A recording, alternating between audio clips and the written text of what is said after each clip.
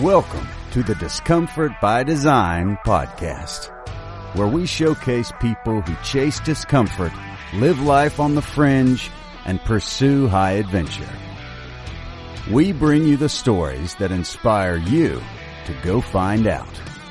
Now here's your host, Taylor Quick.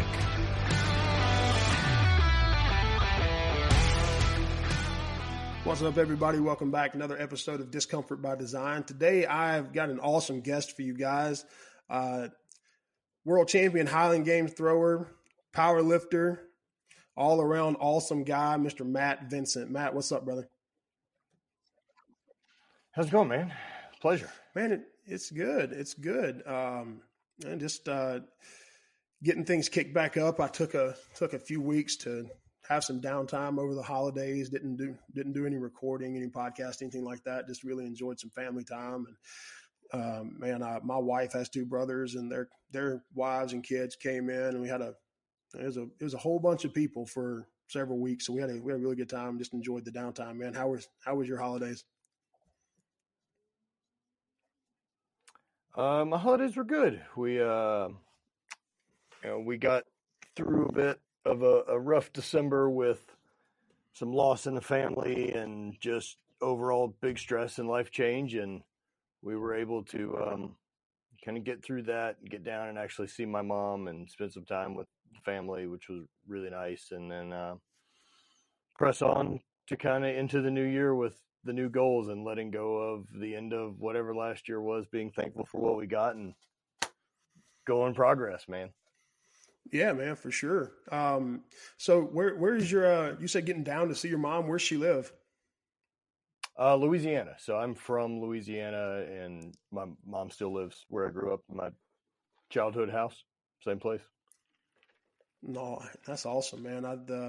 I recorded an episode yesterday with Kurt Hester, down there. He's the strength coach at Tulane. I'm sure you know who Kurt is, but so I got two Louisiana boys back to back. That's awesome, man. Great. Yeah, it was a really interesting episode, man. Kurt's a great dude and tells really cool stories. So there was one he shared on the podcast about throwing a live alligator into a weight room on a squat max day to get his guys juiced up. So I was like, man, that is about as deep Cajun as it comes. So yeah, alligators are a fun part of growing up in Louisiana. For sure, man. So, man, before we jump into all the current stuff you got going on, can you just give a quick background on you, who you are? Obviously, you said you're from Louisiana. How'd you grow up? Where did you get to where you are right now with athletics and everything like that? Just kind of who is Matt? Where you from? Where you been? All that stuff. Sure. The 10-second story. So born and raised in Sulphur, Louisiana. High school was sports. Kind of growing up, regular Southern kid life. Parents are great. Parents were together for as long as they were, or as long as my dad was alive. Mom's a teacher. Dad worked in a refinery. So after high school, I made my way on a track scholarship to LSU, moved to Baton Rouge, spent 20 years there. Was a very average thrower in college. Did some after college, went into trying to run a bicycle shop and failed. Got a real job, tried to become an adult for about 10 years, found some powerlifting, weightlifting again back in my life after kind of collegiate throwing was over, and ended up getting into the Scottish Highland Games, where I spent 10 years traveling around as a professional athlete within that sport, and won world championships in 2012, 2014, and since, due to some injury and I guess whatever else, I've had a knee go bad on me, and a total knee replacement ended my Highland Games career in 2016. So since, I've been changing how I look at things as an athlete, what pursuits I really want in my life, and how I can really continue to push myself going forward. While max strength and that was such a valuable tool that I got to learn, now it's really up for me to take all the lessons I learned from those chapters of my life and apply it to making progress everywhere.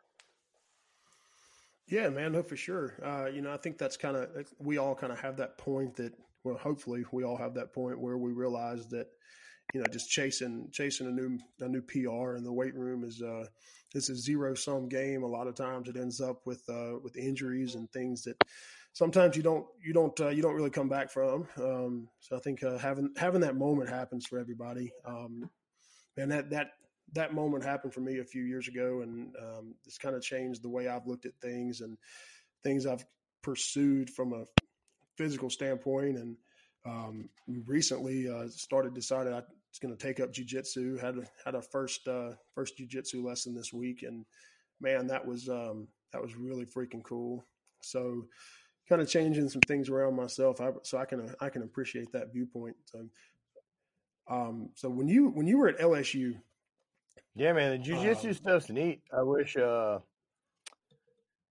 body was a little bit more capable of doing that type of thing, but I think maybe jiu-jitsu is probably not in the cards for me. Well, I mean, I get that, man. I've got some mobility issues, and nothing to the extent of some of the injuries you've dealt with, but it was apparent the other night when I had that first lesson. I was like, man, I really gotta get my mobility back to where it was when I was playing college ball, and see if I can actually make a run at this. How If old this are is you going to now? be something that I'm 34. Well, I'll be 34 in a few weeks. Right on. So, I yeah, would man. I would really look at things less as trying to get back what was and improving on what is. Yeah, no, for sure. I don't think I'll ever get back to, man. When I remember after my first I semester can at save Ole, you that question. Yeah, I can save after you my that question. first It's not going to happen. after my first semester That's not how your fucking body works, my friend. if after my first semester at Ole Miss, man, I came home and was in the weight room at the high school that I went to one time, and I was in there stretching and doing some mobility stuff beforehand, and one of my coaches comes in and was like, "Are you a contortionist now? Like, what is this?" I mean, I was as flexible as I'd ever been after one semester up there, and man, I don't know that I'll ever get back to that. So it was a different time in life.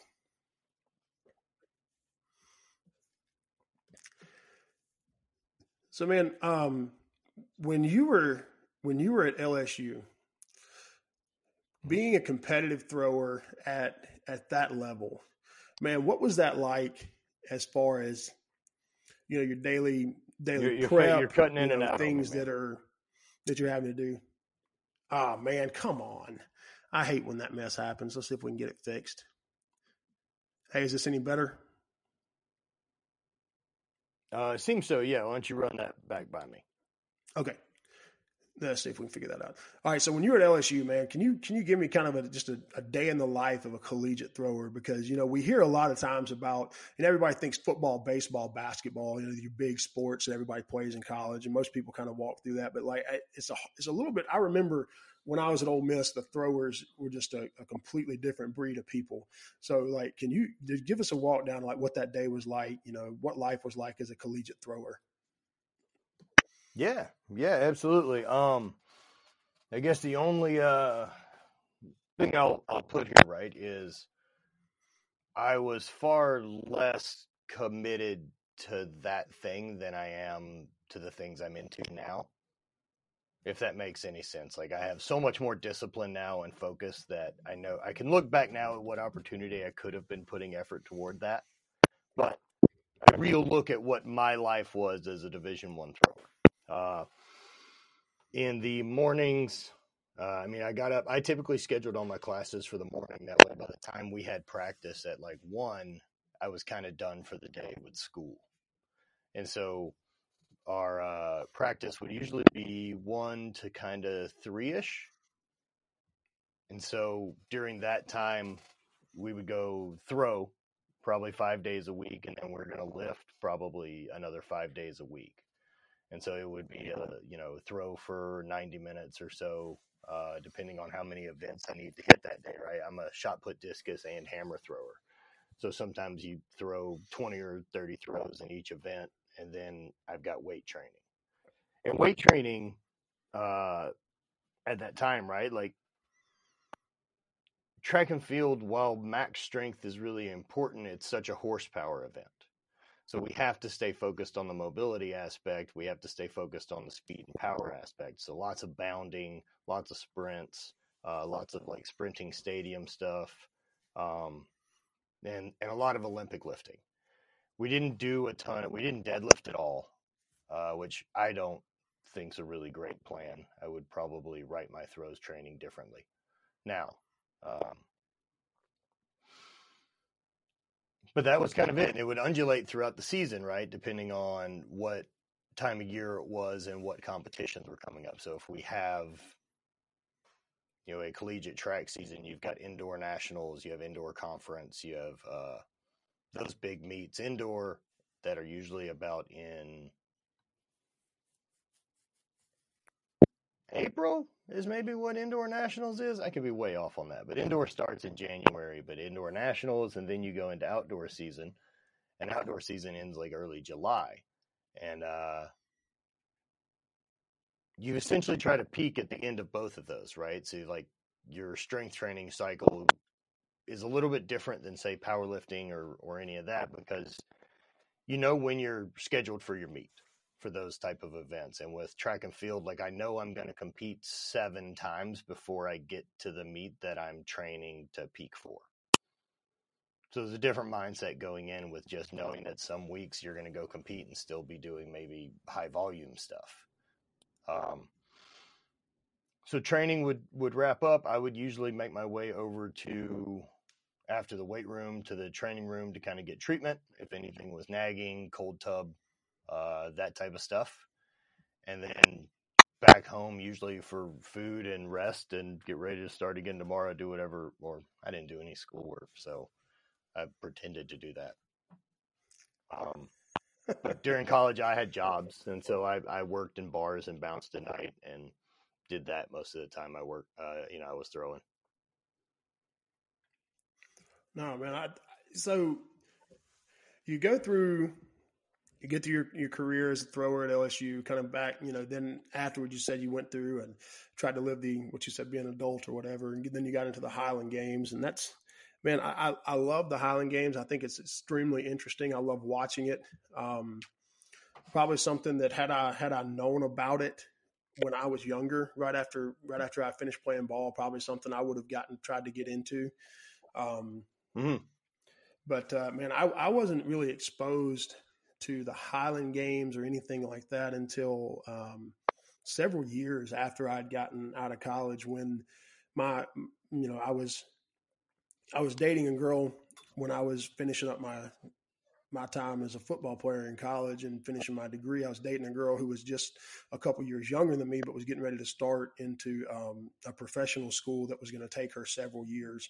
And so we got married right after I got out of college. And then the next 3 or 4 years, she's still in school, working part-time when she can, but I had to have an actual, grown-up job and bring home money to actually, pay the bills. And so when she finished school, I had an opportunity to go back and get my master's, be a GA, be a strength conditioning GA. And it was at that point when I really immersed myself into the world of strength and conditioning, because my only exposure to it really was the year that I played football at Ole Miss, being in an actual strength and conditioning program when I was there. But I only saw it from the player side. I didn't know anything to do with like the world of athletic performance from a professional side.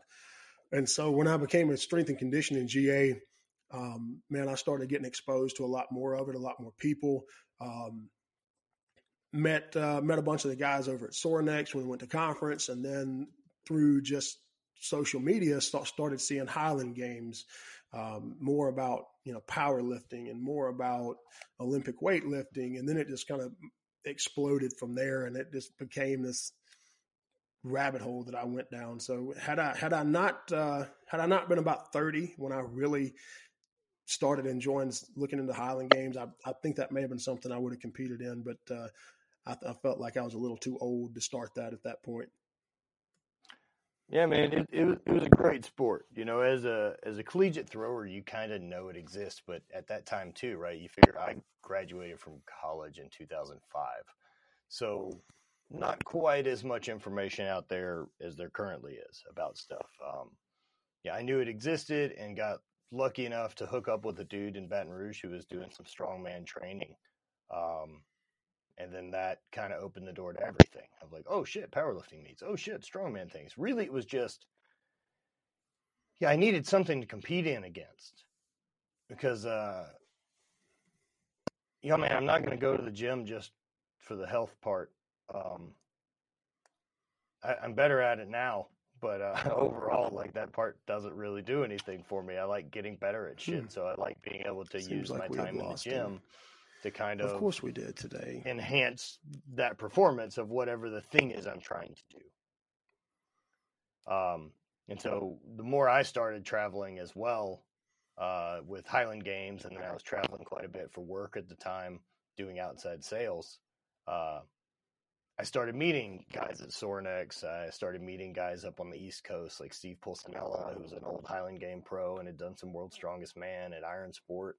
I got to know Jim Windler at the time from being around Elite FTS for some trips I'd made to Ohio for work, and I would just go and train places and try to soak up as much information from these people as I could, including, out on the West Coast, getting introduced and meeting Kelly Starrett and Jesse Burdick and anyone else.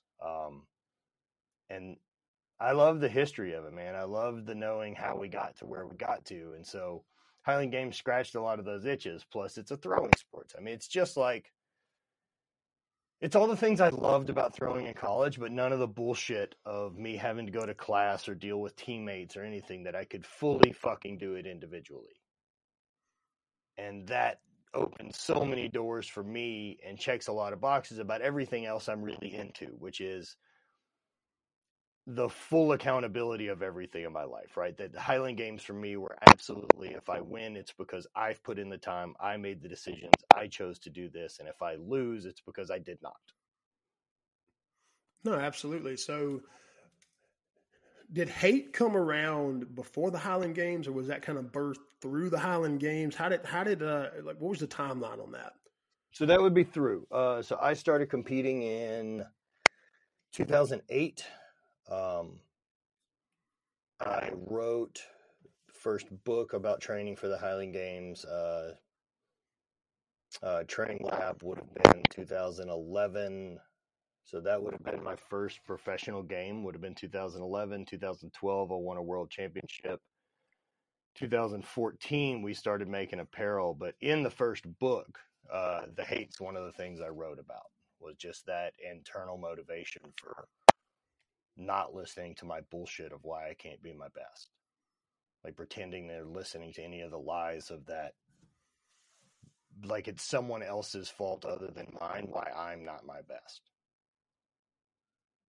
Man, that is such an incredible concept, and it plays right into the theme of this entire podcast. So, with discomfort by design, man, it was birthed through the last several years of being around people like yourself. You know, like you go to Summer Strong, or you go to Winter Strong, or you go to these different clinics and conferences. You start, interacting with these, what I would consider high level, high achieving people. Um, and I started noticing that all of these people who I looked at and said, man, they're achieving this at a really high level. They're just sucking the bone marrow right out of life and really just hard chargers and going at it. There was this element of discomfort that they intentionally weaved into their lives somewhere, somehow, a lot of them in many, many different facets, from, how they train to what they eat to how, ice baths to saunas, just whatever it might be, whether it's physical, mental, emotional, there's always some sort of discomfort that they're intentionally weaving into their lives and using that as a tool to hone themselves into whatever they're wanting to become, so that when they come against obstacles, it's not something that they're not accustomed to. They can just push right through it. And so that was the whole point, man. I wanted to hear from these people. I wanted to hear these stories. I wanted to talk to people like you and find out what makes you tick, because honestly, I think if more people can figure out how to do that in their own lives, then we're going to see a massive change in our society. Because in my personal opinion, as species, we have gotten entirely too used to comfort. Yeah, and I mean, look, it's just such a short pendulum swing, right? That there's going to be the natural ebbs and flow of stuff. And I mean, historically speaking, if we're looking at humans, we're talking about like 3 million years ago is, Homo sapiens. And so we've really only been comfortable, man, for like the last 3 generations of people. No one else has ever even had it. And so it's new. We don't know how to deal with it. And we don't know how to deal with, once we've started eliminating any discomfort, where do we draw the line of like, oh shit, maybe some of that's necessary. Long term, we'll have to figure it out, or it doesn't go well. So, but again, look, that's a lot more generations that have to deal with it than me. I mean, it's so fresh as a species that we don't have a real evolution for it.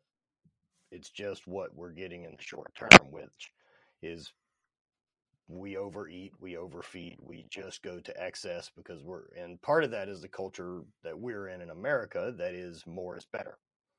That more is more success, that comfortable is the route that shows you've made it, right? Like, we still sell people on the idea that retirement is feet up on the fucking beach. I'd rather fucking blow my brains out than live like that. So who the fuck retirement is that for? That isn't for me. Right. And so, yeah, man, like, having that discomfort in your life is why anything works. And if I'm looking at the progress I want to make in strength and conditioning or sports or any of that, comes from pushing my body to have to create an adaptation. Like, that's the mechanism that does it. I did it on accident a long time. It wasn't like I purposely went out to choose discomfort. I just wanted to get better at a thing that I was obsessed with. But now that I've gotten older and shifted, I can look at what really brought me benefit from that chapter in my life and how do I apply it forward. And it's that pushing myself into the levels of discomfort, into the unknown, into those things to where I do have to adapt. Or that keeps me thinking, it keeps me learning new things, it keeps me open to ideas, it keeps my brain growing, it keeps me healthy in my heart because I'm doing cardio, I'm taking care of all those things because I'm pushing it. Otherwise, why would my body stay at a top level if I'm never ever going to demand a top performance? It wouldn't. Like, that's No, not how absolutely anything would work. And so that's a little bit of just a biohack of deciding, fuck that. We're lucky enough at this point in human history that I get to pick what I want to be uncomfortable with. Oh man, that's a statement right there. Because you start looking at that. We think back 200-300 years ago. You didn't get to pick it. You You don't even have to there go was. back that far. Oh yeah, And this you really isn't don't. globally, right? This is just our country. No, There's that's a some great other point. I places mean, too, but like, this isn't even global. there's plenty of indigenous people still, and Yeah, even when if you're not talking about just indigenous tribes that are stuck off in the Amazon jungle or out in the bush of Africa or whatever, but there's what we would consider developed countries that are still having to experience certain discomforts that we don't that they don't have a choice over. That's a great point. look, we're going, as a species, one of the things that is clear is we will identify things we don't like and we will fixate on them. But that doesn't have to be. It's an interesting mechanism that I think kept us alive a long time evolutionary, right? Like, they would focus on things that would possibly try to kill us. But we're not running into those anymore, but that doesn't mean the mechanism isn't still there, which continues to point at fucking how different we are as things we need to change in the other person instead of just worry about our own shit. And being able to kind of get better reference points for gratitude or any of that, for how lucky we are and how great this existence is and how much of an opportunity we have to really pursue the things we're in love with, it's up for you to find. I mean, what you're talking about, right? Like, so I've got a trip we just booked yesterday. Man, I don't know however you get to do these things, but this is how we've got here, right? Like I set out from throwing rocks in a field as a hobby and got good at it. Then we got to make some videos, and I started recording YouTube stuff to show off the throwing, which turned to a vlog, then turned to books, and then from the books it turned to having the apparel brand. The apparel brand has brought me the ability to make better content and so forth. And so at the end of next month, we're going with one of Not Dead Yet's sponsored athletes, Justin Wren. Brant and I are going to Uganda. And so we're going in to help put in freshwater drinking wells with the Botswana Pygmy people. I mean, these are people that, don't have fresh drinking water, that are still don't have schools, don't have hospitals. This is a community of people that are really forgotten in an already forgotten place. And so being able to even just get fresh drinking water to these people changes their life immensely, because they're not walking down this treacherous mountain pass to go bring back jerry cans of water. Yeah, man, my fucking life doesn't have any problems. Yeah, so you mentioned Not Dead Yet, and that has been one of the coolest things. So I know we have some mutual friends, Johanse Bolden and Scott Davis, and some of these other guys that have been around you, that are guys I consider friends as well. And I've heard a lot about this entirely new shift in branding and mindset and focus that you've done around Not Dead Yet. And I loved I loved what you said. I think, and I may butcher this, but I thought I'd seen you say something about the hate was the how, the Not Dead Yet is the why. Is that how you phrased it? Yeah, that's really how it feels. The how Okay. I can get it done. That's that drive to get better every day. That's that feeling of, I know I didn't give it enough. So where The will why I you want to go do it through? is that opportunity. I'm sorry. Go ahead.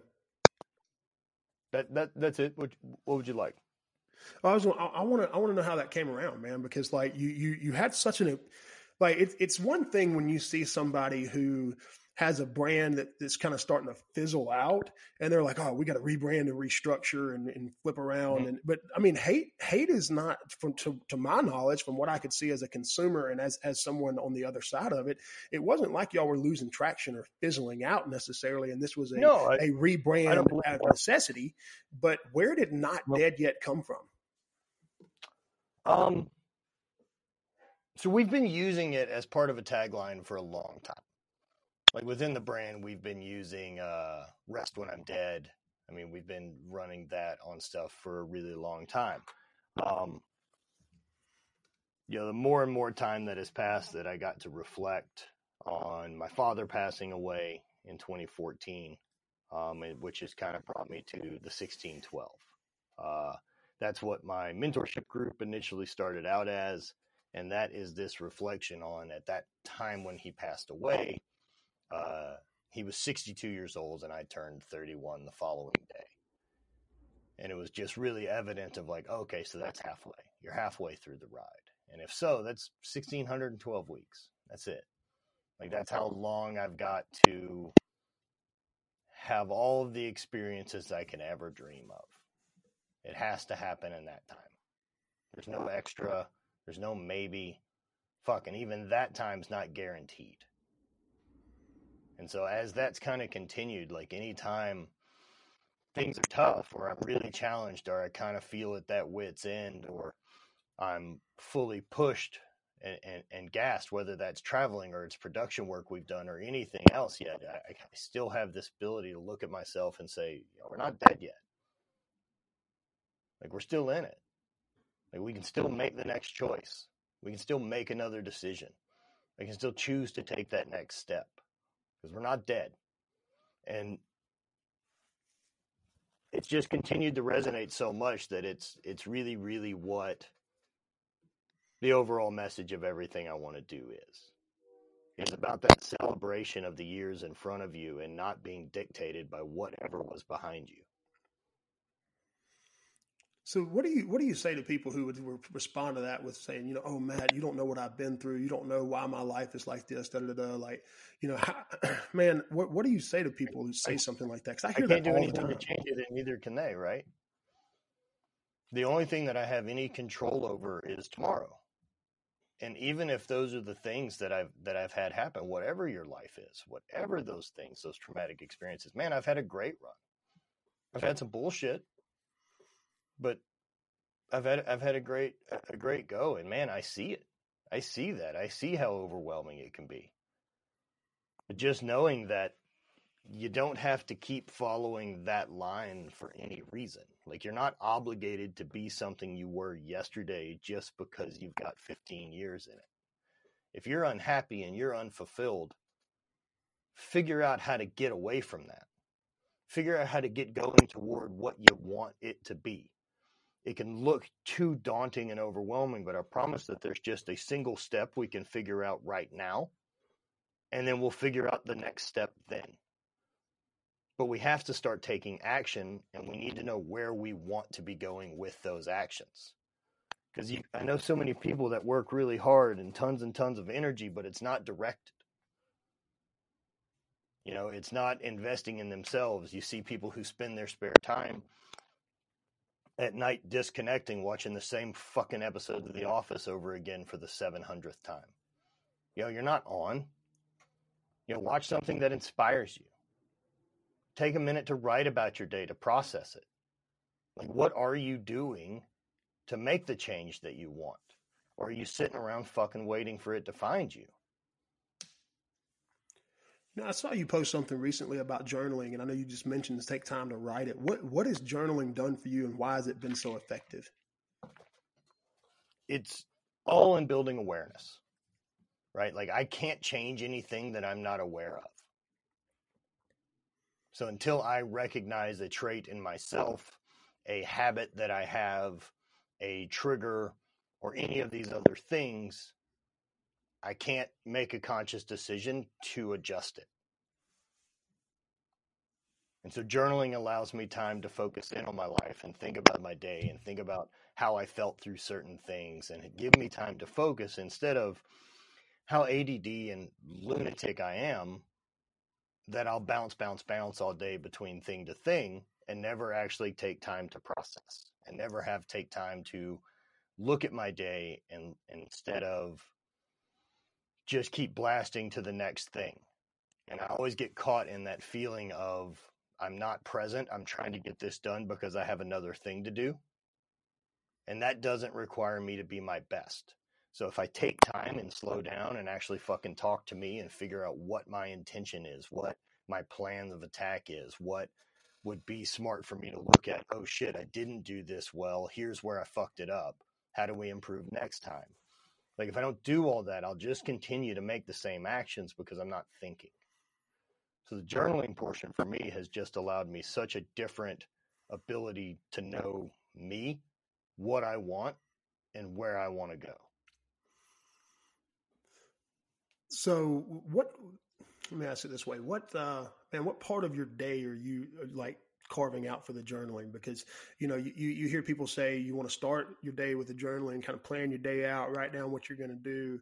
And then you hear guys like Mickler talk about the after action report. Like, at the end of your day, you need to sit down and look at how everything went and write, what you did, what you should have done, da, da, da, da. Like, I'm bummed. What do you find is successful? Whatever gets you to fucking write in it.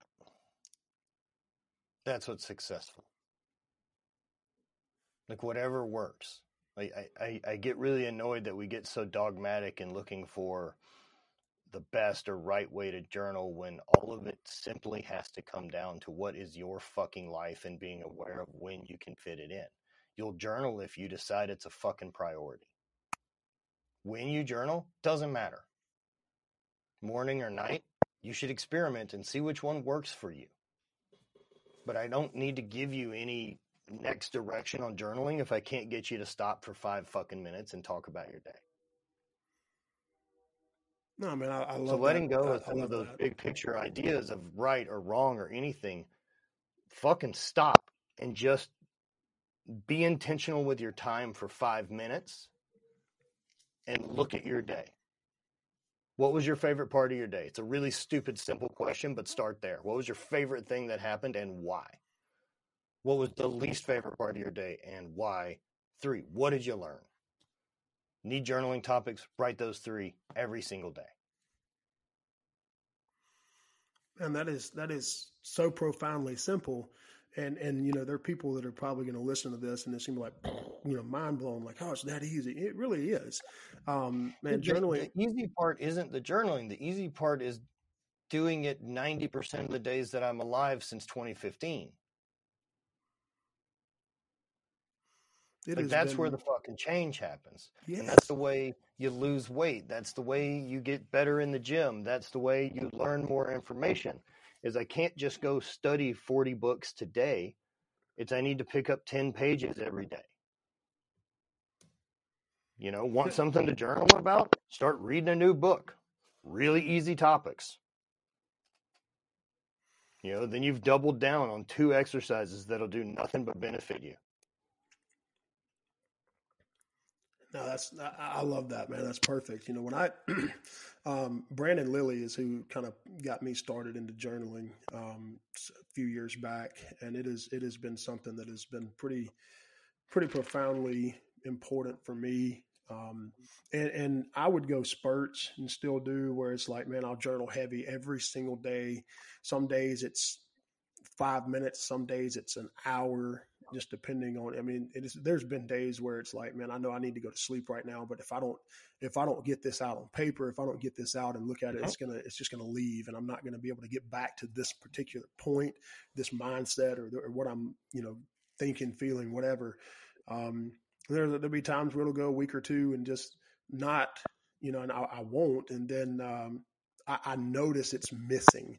And I notice the effects of it are missing, and I get really intentional with it again. And it's been something that I yo-yoed with for a while, but something that I've gotten really serious about here over the last several months. And look, for me, I'm the type of guy that I would rather know that journaling didn't work for me because I tried it and I gave it hell and was consistent with it,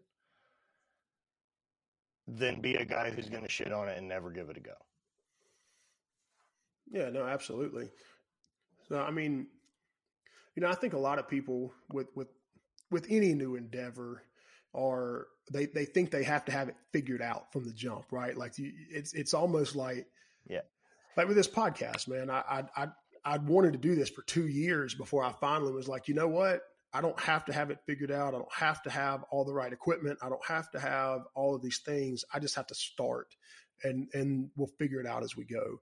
And I think a lot of people take that same attitude, that same mindset of I have to have all my ducks in a row. I have to know exactly what I'm going to do, how to do it. And to be able to do it well, I have to be able to do it well immediately. And why do you think people feel that way all the time, man? Because I see it a lot.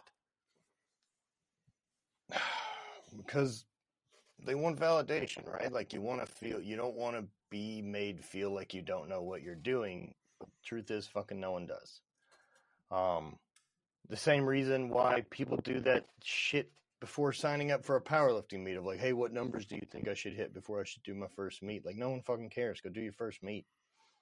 Like it's the experience of learning how to do a meet. No one gives a fuck what your lifts are.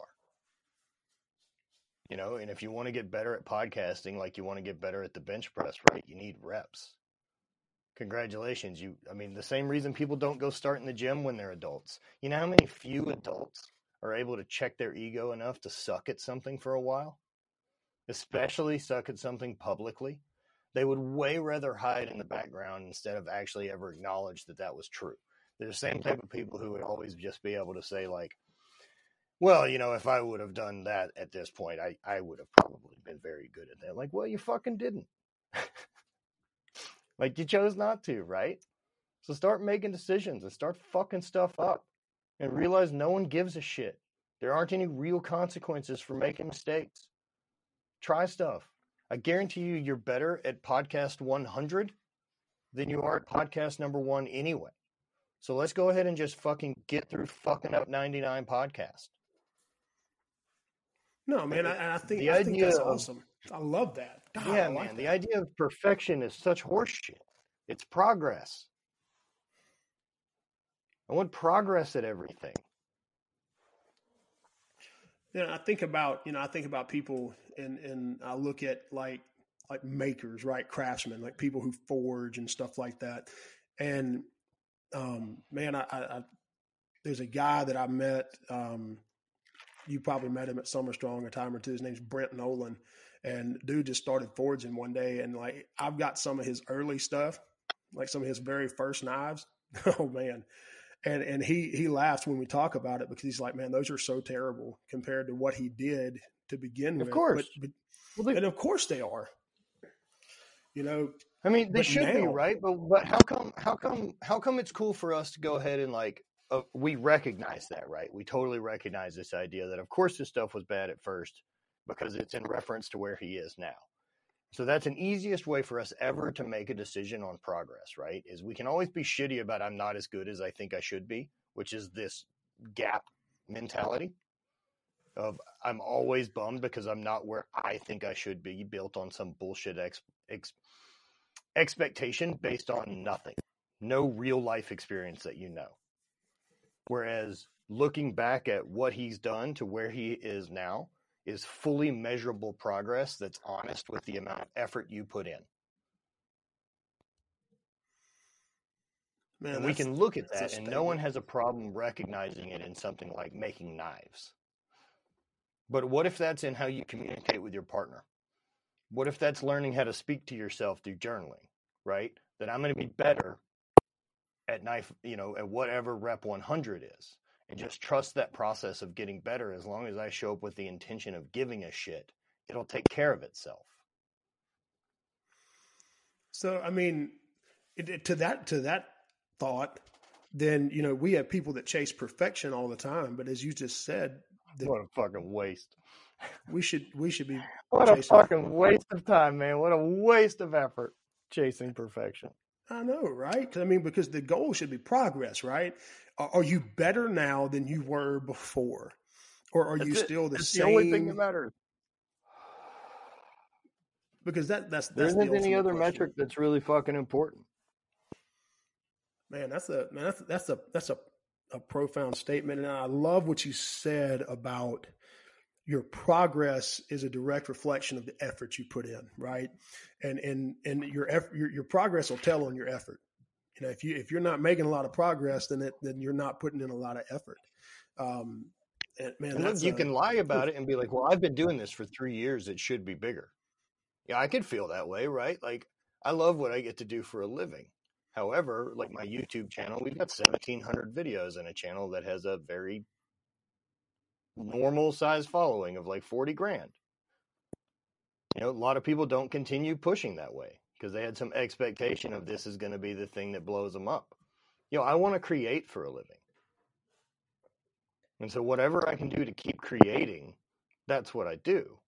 The expectation of what other people are going to think of it or how it needs to go isn't really what I'm that concerned about. man, that I is. believe we're making better shit than we were 5 years ago, and we'll make better shit 5 years from now.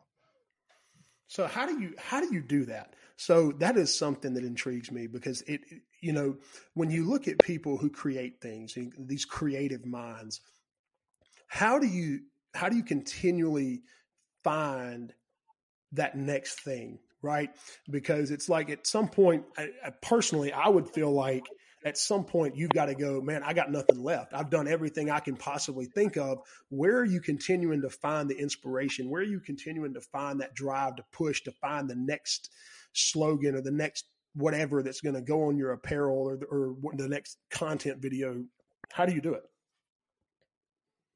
I do the things that inspire me.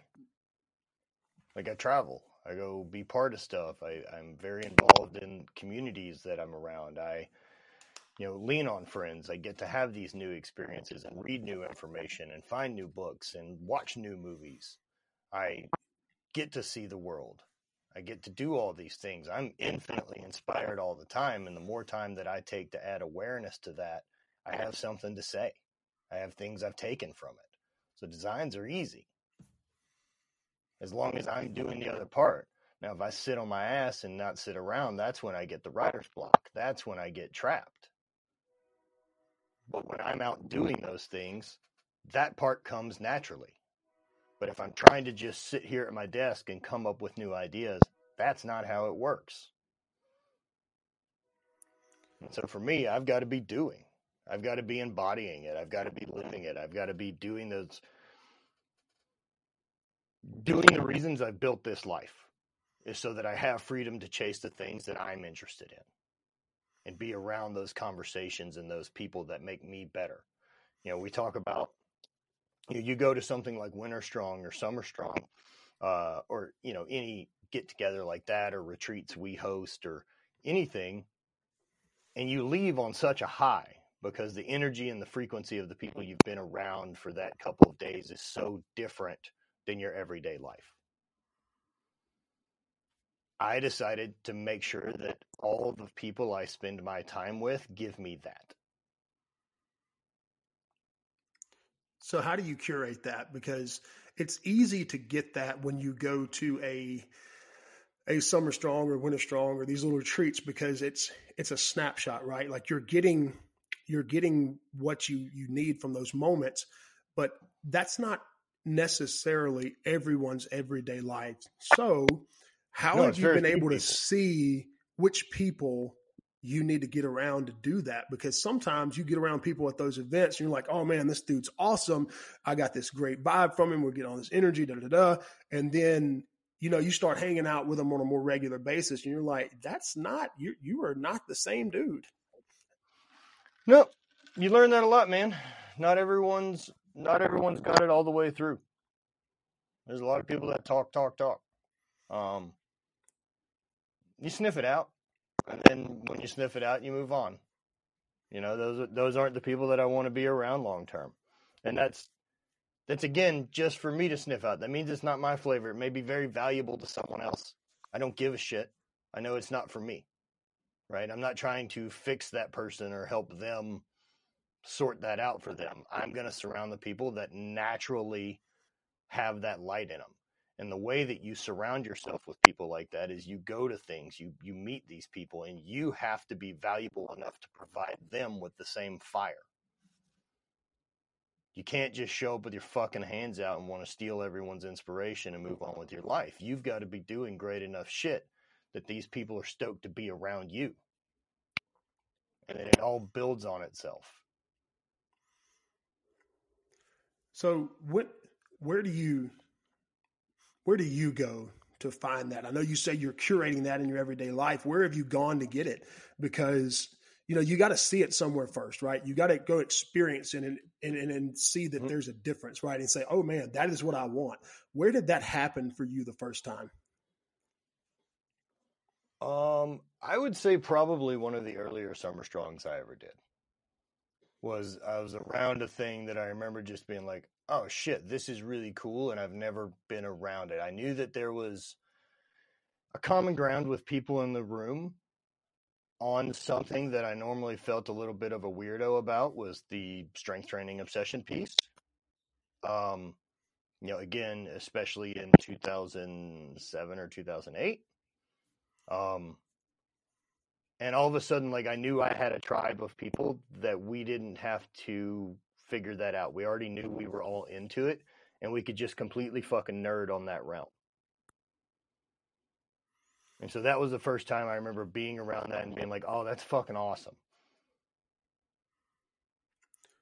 And And so so once you find that as I common have, ground. yeah, and so as I have a bunch of varied interests, I've put myself into a lot of different circles and different worlds of people out there to experience what I can. And then as I have, it's about being valuable to that group. It's about being part of their community. I think that's a piece that a lot of people miss. A lot of people want to receive, but they don't like to, be able to provide back. And I think that a lot of those relationships get very one-sided because people are so hell-bent on what others can provide for them, and they're not as concerned about what value they bring to the table. right? They just want to show up and eat. They don't want to bring something to the meal. So, I mean, I think that's something that we as a culture, as a people, have got to work on, is not being just consumers so much, but being creators, for sake of a better word. How dare you? That will not pay all the bills that we're trying to get paid. America likes consuming, man. Look at us. That's a fact. That is a fact. But and we do consume so very much. But I've found, man, that when I've found myself at the best points of my life from a creative standpoint of being inspired and being just a fire lit under me, it's come from being around people who create without any sense of what they're going to get out of it. They're doing it because they love it, and that's just who they are. They're authentically themselves, and be darned anyone else that has anything bad or negative to say about it. Like, that's cool. You ain't got to be a part of this gravy train. We're just going to get on the tracks and ride, get off or get on, whatever you want to do. And being around those type of people is what has been massively life-changing for me in the way that I view relationships and the way that I view life in general. Same. I mean, I think that's same. And I think that echoes for every one of the outstanding lunatics that I spend time with. And if that's true, right, like then that's the hack people are missing, is you have to be around a community. I think, over time, as we've done cities and more anonymity and we're not part of things as much anymore. Now with the internet and being able to actually find a community of people that you're into, we've learned that's important, but so is the in real life version of it.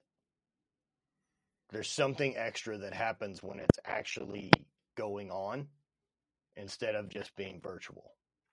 We still need touch. We still need that feeling of love. We still need to be able to be seen and be able to show people what we've learned and have value and listen to other people. There's something about that can you just can't get through a Discord server. No, man, I agree with that completely. I think that's the magic of events like a Summer Strong or Winter Strong, even the events that you've had up at your place recently, is that you capture that community, that tribe, that it may be virtual most of the time. You capture that energy, and then it magnifies when you all come together and start pulling in the same direction. And it's really, really neat to witness. Yeah, it's been a real game changer for us. So what does the future look like for Not Dead Yet? I have no fucking idea. I have ideas of what I would like to do. Pretending I have any idea of what the future looks like, no fucking clue.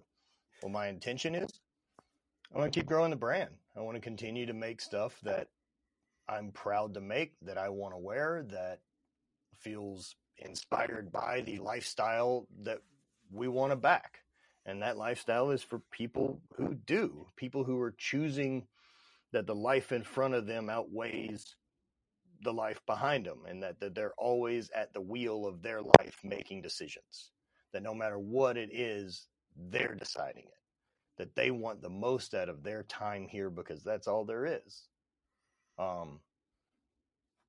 With that, I really love getting to do the mentorship stuff and the mindset coaching with Not Dead Yet Life.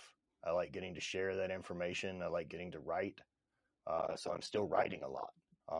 I signed a publishing deal. I'll have a book out in November of this year.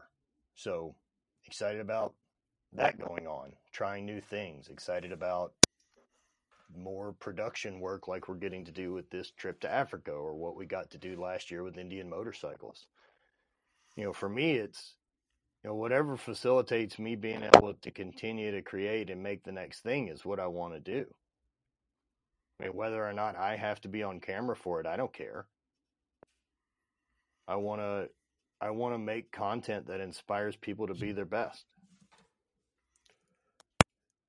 Yeah, man, no, for sure. So do you have a kind of a direction you're looking for with the book, or is that kind of just an open ended thing right now? Or No, the book's fully is the full manuscript's done. awesome. Yeah. And so I started writing the book in 2016. I was journaling and doing that, kind of going through, okay, we're going to have knee surgery. This is what rehab's going to look like. Here's day-to-day mindset, what I'm trying to accomplish, and get back to competing a year later and win another world championship was hopefully the plan. And through that journaling, like, it all comes through of, oh shit, we're having another surgery. Oh shit, we're having another surgery. And finally the realization that, we'll never compete again. We're not getting back there. That's done. Our new focus now needs to be on, can we get out of pain? Because if we can't get out of pain, none of this other shit's important. And so taking on that path of doing everything I could to get out of pain and manage it and get out of that really dark transition in my life, which then led me to the loss of identity as an athlete and how I got to sort my way through it to figure out what feels like now the best chapters of my life. And what I really believe is they'll continue to be the best chapters every year forward. So how did you do that? Because that is, man, that's something that almost every person that's ever competed past, like, peewee in high school, right? That if they ever go down the college to professional, level of competing, it becomes so much of your identity that it's hard to keep it separated. And then once you're no longer competing, once you're no longer the athlete, you all of a sudden have a huge identity crisis because you wrapped yourself up so much in that thing. How did you sort through that? One of those is the awareness of how unimportant the thing that I did is. Right? And so that means it's only important to me. So part of that identity, right, is how you want to be viewed by other people. But first, I need to figure out how it is I really view myself. And do I view myself as someone who's going to walk around and spend the next 20 years talking about this shit I did? I don't want to do that.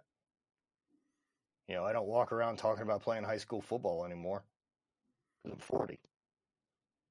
This other thing I did isn't any different. That chapter was going to end anyway. We all get caught in that fear of losing identity because we're trying to hold on to a temporary thing that was never going to be permanent anyway. And so the identity you should be having is that I'm someone who can get better at shit. So where can I apply that next? The identities I'm turned on by, man, they're not the guys who did one great thing. But they're athletes like Steffi Cohen or Hafthor Bjornsson or any of these other people that, could have very easily just been the best at powerlifting or the best at World's Strongest Man, and then, could have done the Game of Thrones thing. But they didn't. They've continued to go out there publicly and take on new sports that are challenging, that they shouldn't succeed at for whatever reason, and yet they do, because they understand the recipe of getting better.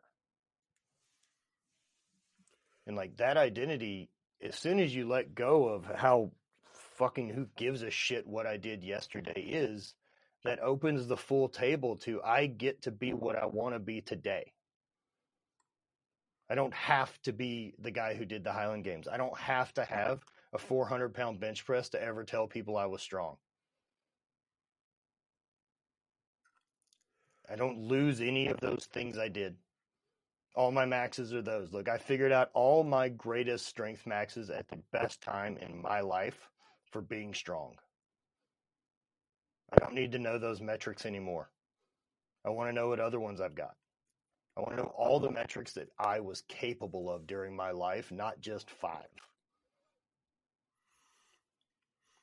So, man, that's hugely profound, honestly, because so many people put all of their time, their energy, their effort, their focus into what they are, who they are between the ages of 18 and 25.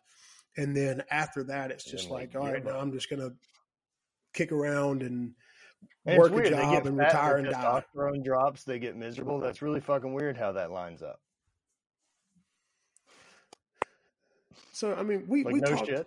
we talked a little bit offline, a little bit about fear. I mean, I mentioned something to you, man, about that's something that I've struggled with in the past is, is fear. And everybody's afraid of failure to a degree. One of the things that it really still does to a point is bothers me is a fear of success because like, I'll use this, I don't understand that at all. I'll use this podcast as an example. So Okay. my life right now, I'm a high school football coach and strength coach, a husband, a father. I have 3 kids, a wife, and that's my job. And my life really kind of revolves around that, and that's great. I love that, and I love doing those things. This podcast was something that I wanted to pursue, not to become some big syndicated podcast host. If that happens, awesome. If I start making $1 million a year off this podcast, wonderful. That's great. Well, I'm But glad what you does feel that that way. mean? Like if that's a successful venture, like if that's what success looks like, how is that going to change the things that I love? And so there's a fear almost of if you really jump into this and you become successful at it, then this is what's going to follow. And that may change everything that you currently know and that you feel comfortable with. And so it's almost like the antithesis of this entire podcast is that desire to not do something because it may change exactly what your life is and what you become comfortable with, if that makes sense at all. I don't know. Maybe I'm rambling. I think that's a common excuse people use. I think it's mostly built out of bullshit. To be frank with you, I mean, you're talking about, right, that something you're claiming is a fear, right, is the unlikelihood that your podcast takes off and becomes this thing that absolutely changes your life. Like, we know what the reality of that looks like. Absolutely. Right? And then to be honest with yourself about that. And then to be honest with yourself about there's no such thing as overnight. Like, it ain't going to fucking sneak up on you and you go, holy shit, this is now taking over my life. It's not how it works. You're making the rules the entire fucking time. You want to record 2 of these a month? Only record 2 a month. That's up to you forever. There's plenty of people making big fucking money, only doing a couple a month. It all comes down to the quality of the content you're putting out, not the quantity. So, already building in a reason that you shouldn't do it is because there's this likelihood that you'll be great at it is a fucking weird fear. Right? No, I mean, I agree completely. And like, it's stupid.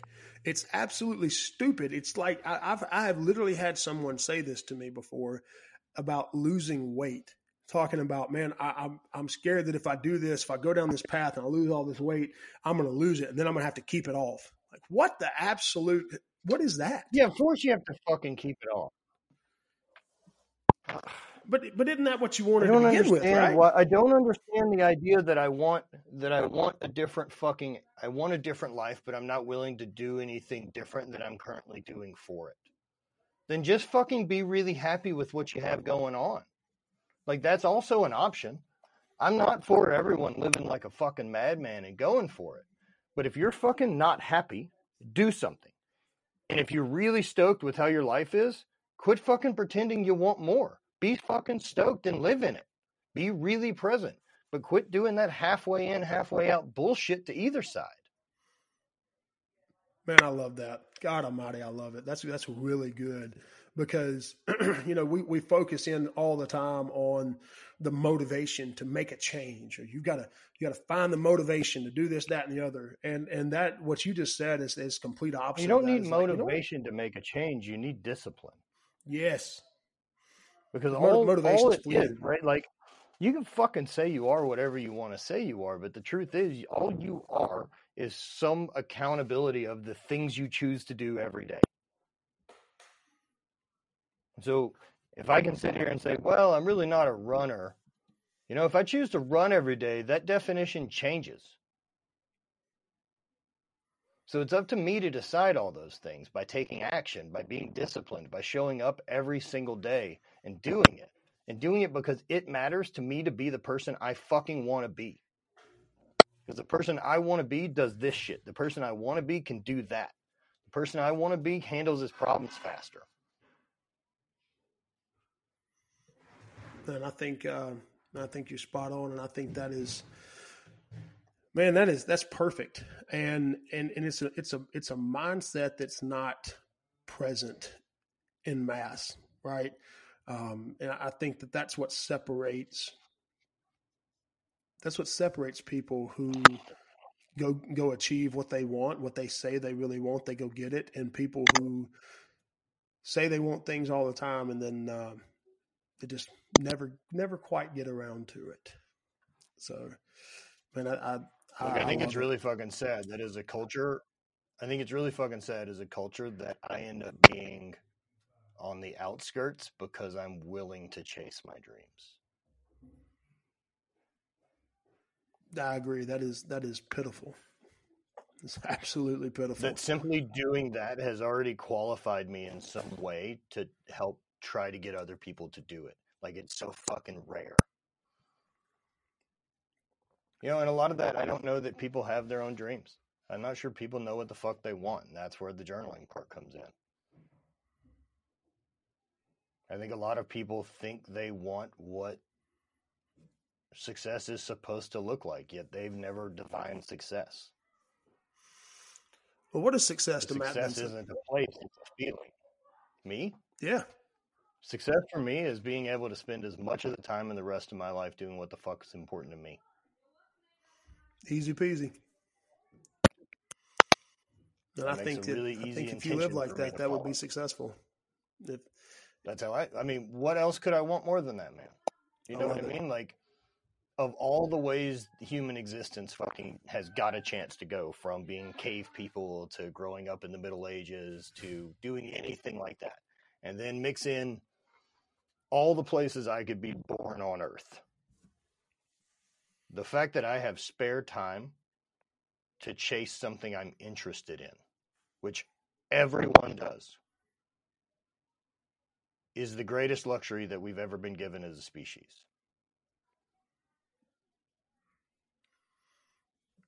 You know, we're talking, what, 200 years ago was like westward expansion and the Donner Party. Those people don't have time to chase interest. This is very new. Asking for anything more out of my lifetime experience than I get to pursue things that make me excited is crazy. And everyone can do that.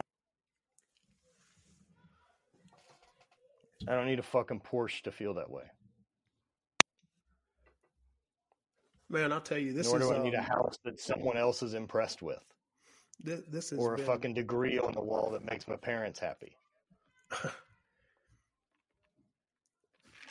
Matt, I'll be honest with you, man. This has been an incredible episode just to sit here and listen to you talk about these things, because they're absolutely all true. And the delivery with which you bring this stuff is really powerful. So, man, I am, and I'm inspired. I hope you and I can stay connected and man, keep in touch, because you got a fire lit under me right now about some things, and I'm freaking pumped. So I appreciate Well, look, man, you. anybody who's interested, right? Like, that's what the mentorship group's about. Sure.